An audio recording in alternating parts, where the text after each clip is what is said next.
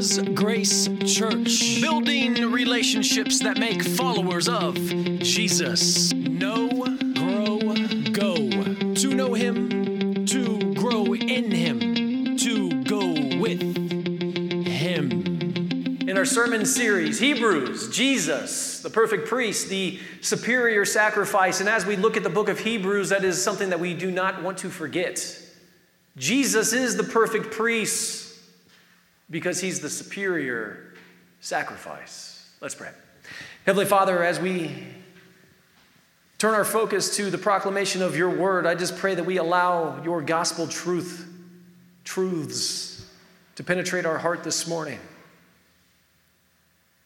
We thank you for everything that we see you doing in our lives individually, but ultimately what we see you doing as a whole. We pray this in the name of Jesus. Amen. Question for you would be this: what does God's rest mean to you? What does God's rest mean to you? Does it mean material riches? Does it mean peace here on earth? Does it mean freedom from danger? Now, as you look at this image, think about that. Does God's rest mean that you will be free from danger because you have experienced peace here on earth while you obtain material riches? Now, let's talk about this image. This is an image of the Taliban when they took over after we pulled out of Afghanistan. Now, see, I think that most Westerners would say everything that we just said about God's rest. They would say, yeah, that is how I would define God's rest. But now, if God's truth is universal, would the same be true for Afghani Christians? Brothers and sisters, the real question is this. We were encouraged last week to enter God's rest, but this week we need to ask the question, how is it that we go about, or how do we not only enter God's rest, but how do we claim God's rest? And this is the reason why we have titled our sermon this morning that, Claiming God's Rest. Claiming God's rest. Today we're going to be in the book of Hebrews chapter 4 verses 1 through 11. So please join with us in your Bibles. If not, no worries. Every verse will be on the screen for you this morning in the ESV translation. Last week, speaking of entering God's rest, that was the title of Pastor Jared's sermon. He encouraged us and he challenged us not to ignore the Holy Spirit, especially as we would want to refrain from being led astray. Because that's what happens, isn't it? When you ignore the Holy Spirit, you are led astray. We were also encouraged to know that God's rest, however, is absolute truth. God's truth is universal. What's true for us as believers here in Western culture is true for believers in countries like Afghanistan. Those who ignore God's truth will reap absolute consequences. Today we're going to be encouraged to claim God's rest, all of which begins by first, and this is important, it all begins, in order to claim God's rest, it all begins by first looking beyond this world, looking beyond our lives now. So let's get into this text this morning, Hebrews chapter 4, verses 1 through 11. Therefore, while the promise of entering his rest still stands, let us fear lest any of you should seem to have failed to reach it. For good news came to us just as to them. But the message they heard did not benefit them because they were not united by faith with those who listened. For we who have believed entered that rest, as he has said, I swore in my wrath, they shall not enter my rest. although his works were finished from the foundation of the world, for he has somewhere spoken of the seventh day in this way. And God rested on the seventh day from all his works. And again in this passage he said, they shall not enter my rest.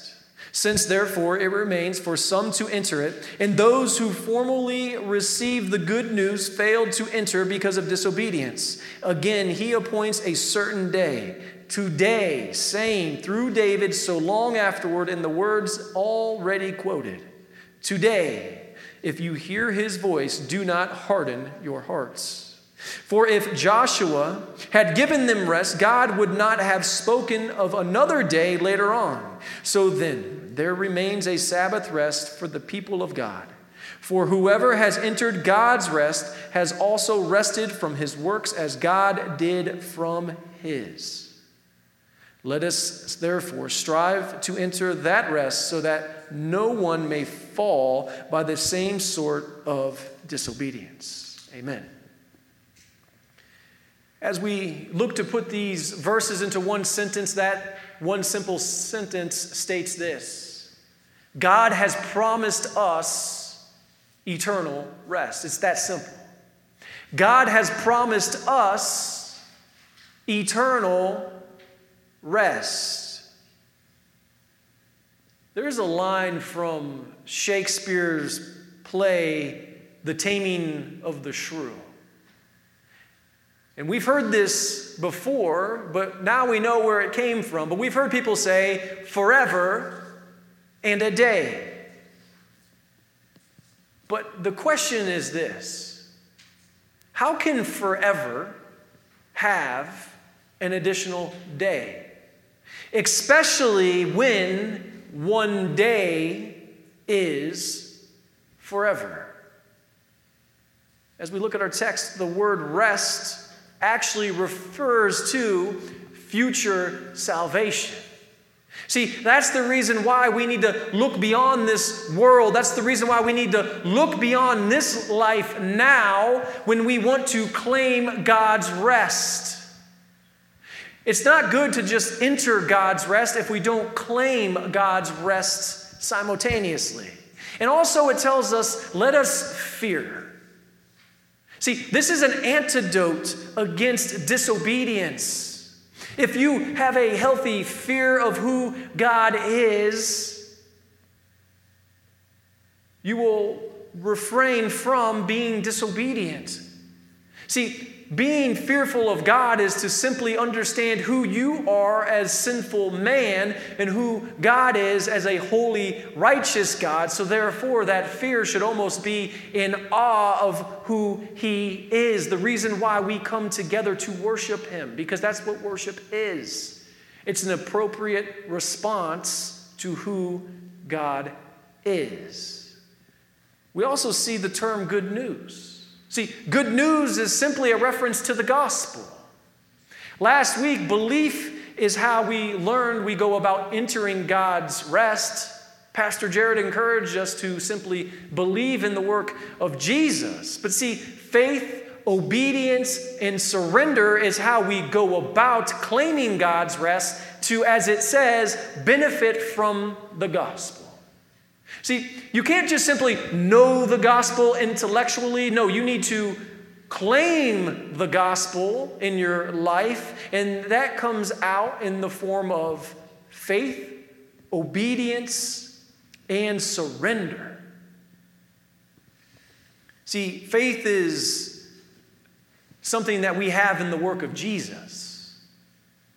It's our faith in his work. And we know that the gospel tells us that we only know faith because of God's grace. Therefore, we understand, with grace being a gift, that our faith in Christ and his work is actually a gift given to us from God. So we have absolutely no faith in our good deeds. All of our faith should be in Jesus and his good work upon the cross. Now, obedience is God's word that we hear when we read God's word or we hear it proclaimed. That's obedience as long as we act accordingly. if we respond in the appropriate manner that God's word calls us to respond, and that's what obedience looks like. Now, as for surrender, that is for us to deny ourselves and pick up our own cross daily. And simply, you can deny yourself by realizing that it has nothing to do with you and your work. Your salvation is fully contingent upon Jesus and his work and what he has done. And then when we have that type of faith, we know that we are called to follow him. Therefore, the question would be, are you faithfully obedient to the point of daily surrender? That's the question we should be asking ourselves. Am I faithfully obedient to the point of daily surrender? This is how you go about claiming God's rest, church. When you're that faithful, to be obedient to the point that you can surrender yourself daily to Jesus and follow him. See, us Westerners should ponder Afghanistan, shouldn't we? Think about that image that you saw. Those Taliban fighters taking over the country after our 20 years of being there. See, faith, obedience, and surrender is the only hope that an Afghan Christian has. Because they know a thing or two about the Taliban, and they know when those men are sitting behind that desk, the only hope they have is Jesus.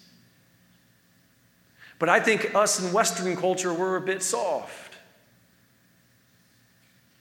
We have a tendency to try to create rest on our own. If you were staring down the barrel of a rifle, I'm being dead serious. Because you know you have brothers and sisters in Christ today who are staring down the barrel of a rifle. Would your heart rate remain consistent to its rhythm and not elevate because you know that you are claiming God's rest? Because you know it's about what's to come rather than what you have now? Are you that faithfully obedient? Have you surrendered yourself to Jesus on that level? I just want to read verses 3 and 4 again. For we who have believed enter that rest, as he has said, as I swore in my wrath, they shall not enter my rest, although his works were finished from the foundation of the world. The work of Jesus was finished from the foundation of the world. Church, God rested on the seventh day from all of his work. Forget about Shakespeare and what he says about forever and a day, because how can forever have an additional day, especially when one day is forever? God's eternal rest needs nothing additional. He created in 6 days, then he rested on the seventh. And I just want to read this one comment from a commentator that really sums this up well. Now, keep this in mind as we're thinking about God resting on the seventh day after he had created in 6. And I believe that they were 6 literal 24-hour days. One commentator says this. He says, this rest is compatible with great activity. He that enters into divine rest is not reduced to quietism.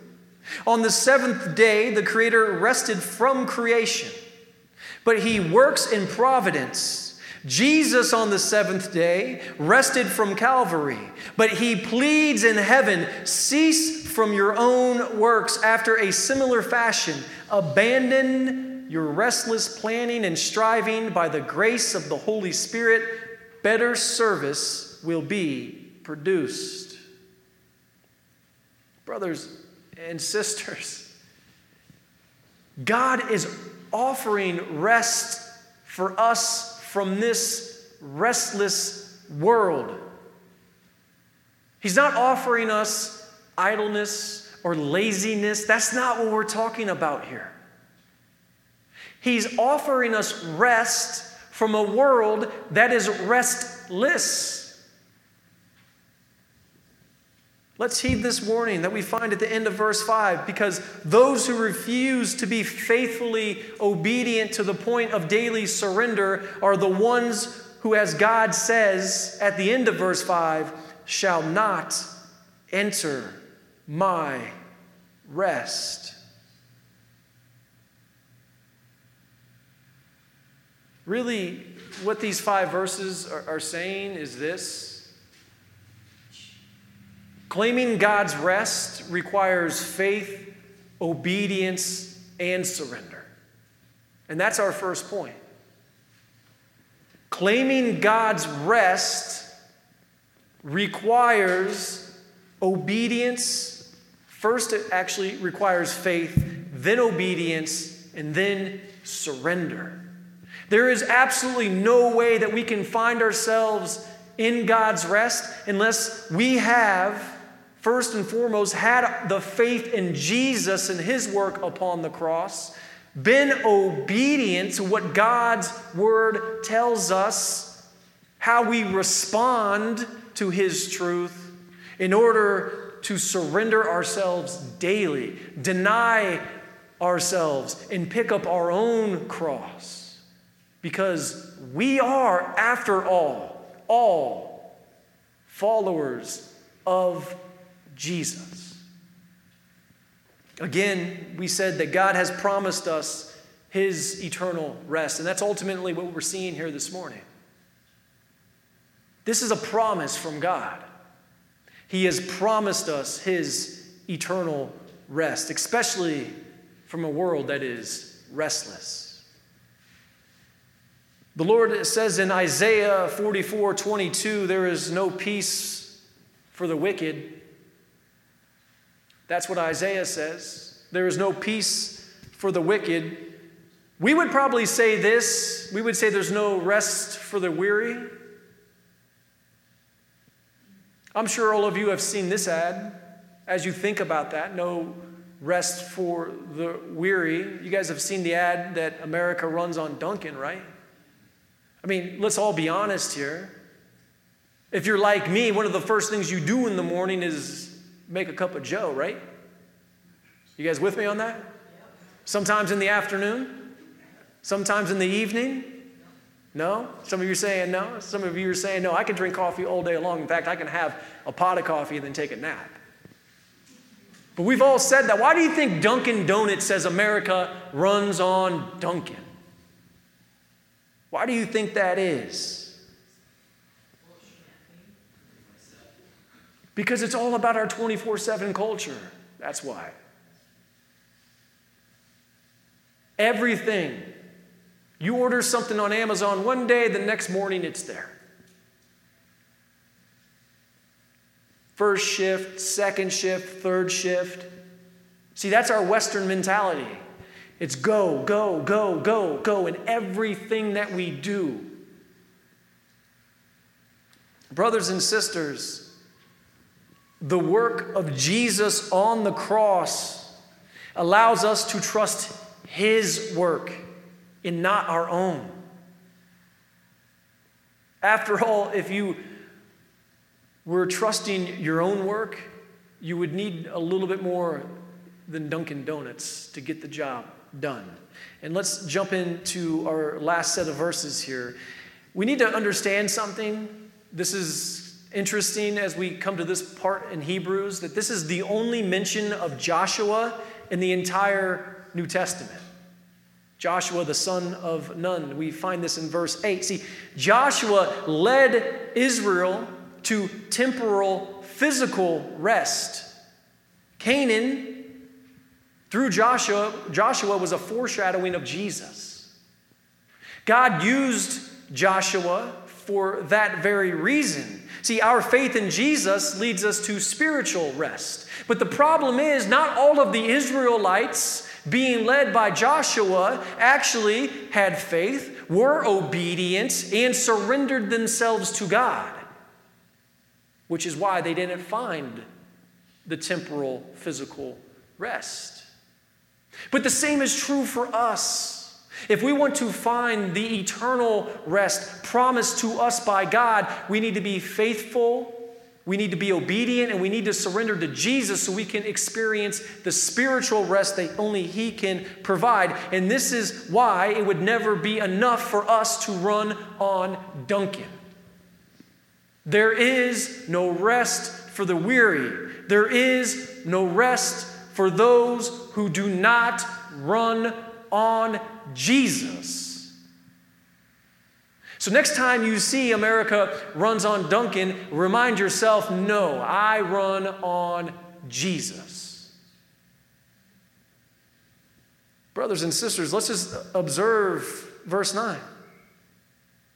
It says, there remains a Sabbath rest for the people of God.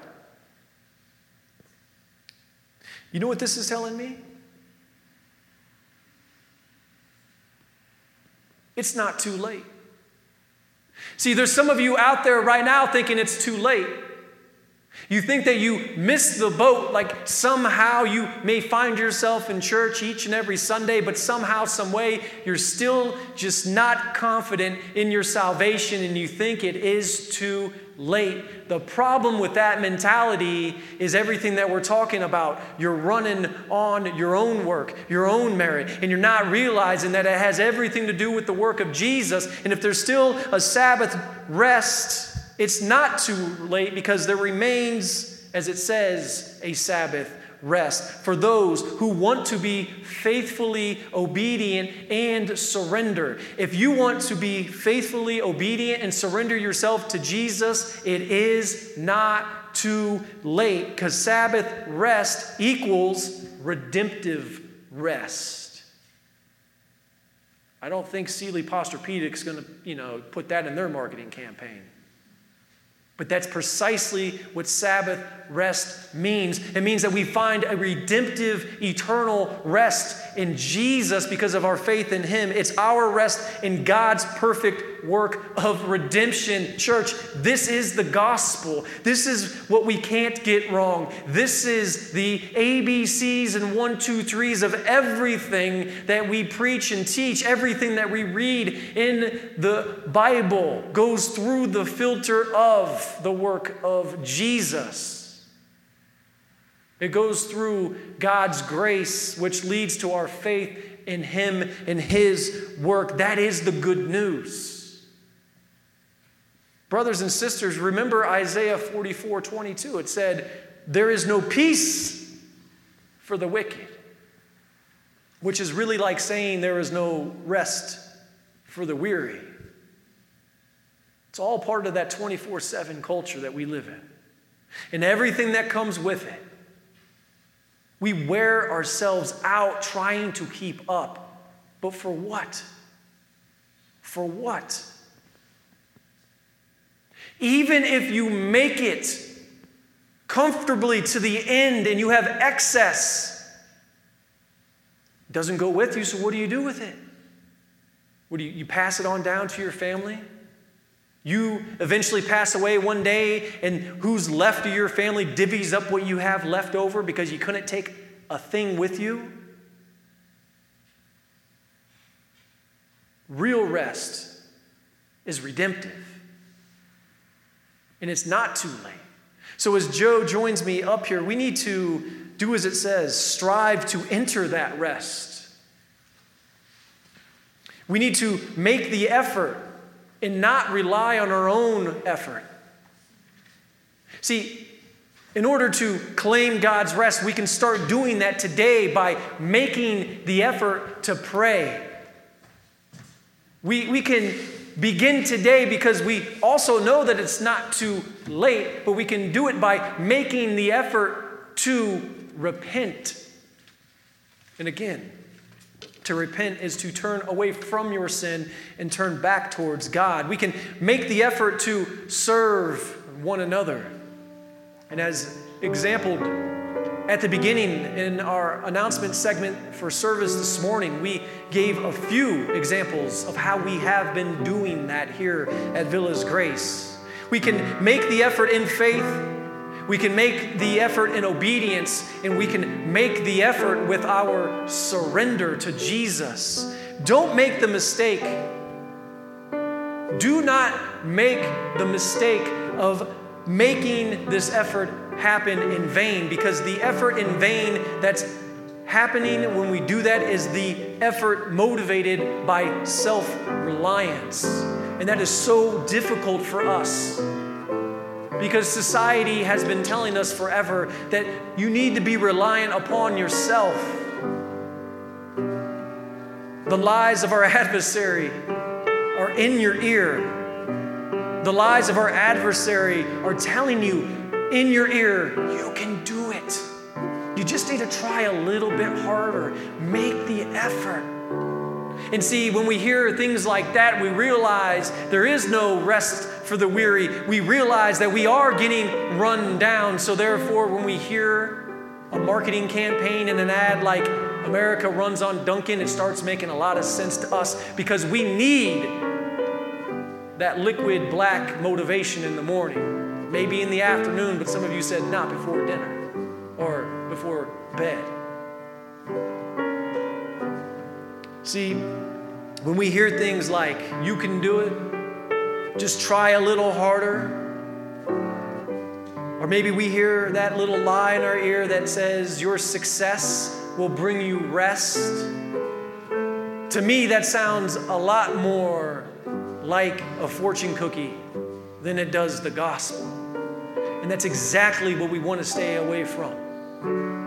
Our reliance upon Jesus is what we run to. We run away from self-reliance. After all, there is absolutely no rest for the weary, but there is for those who are all about claiming God's rest for their own through the perfect work of Jesus. To summarize, we can say it just like this.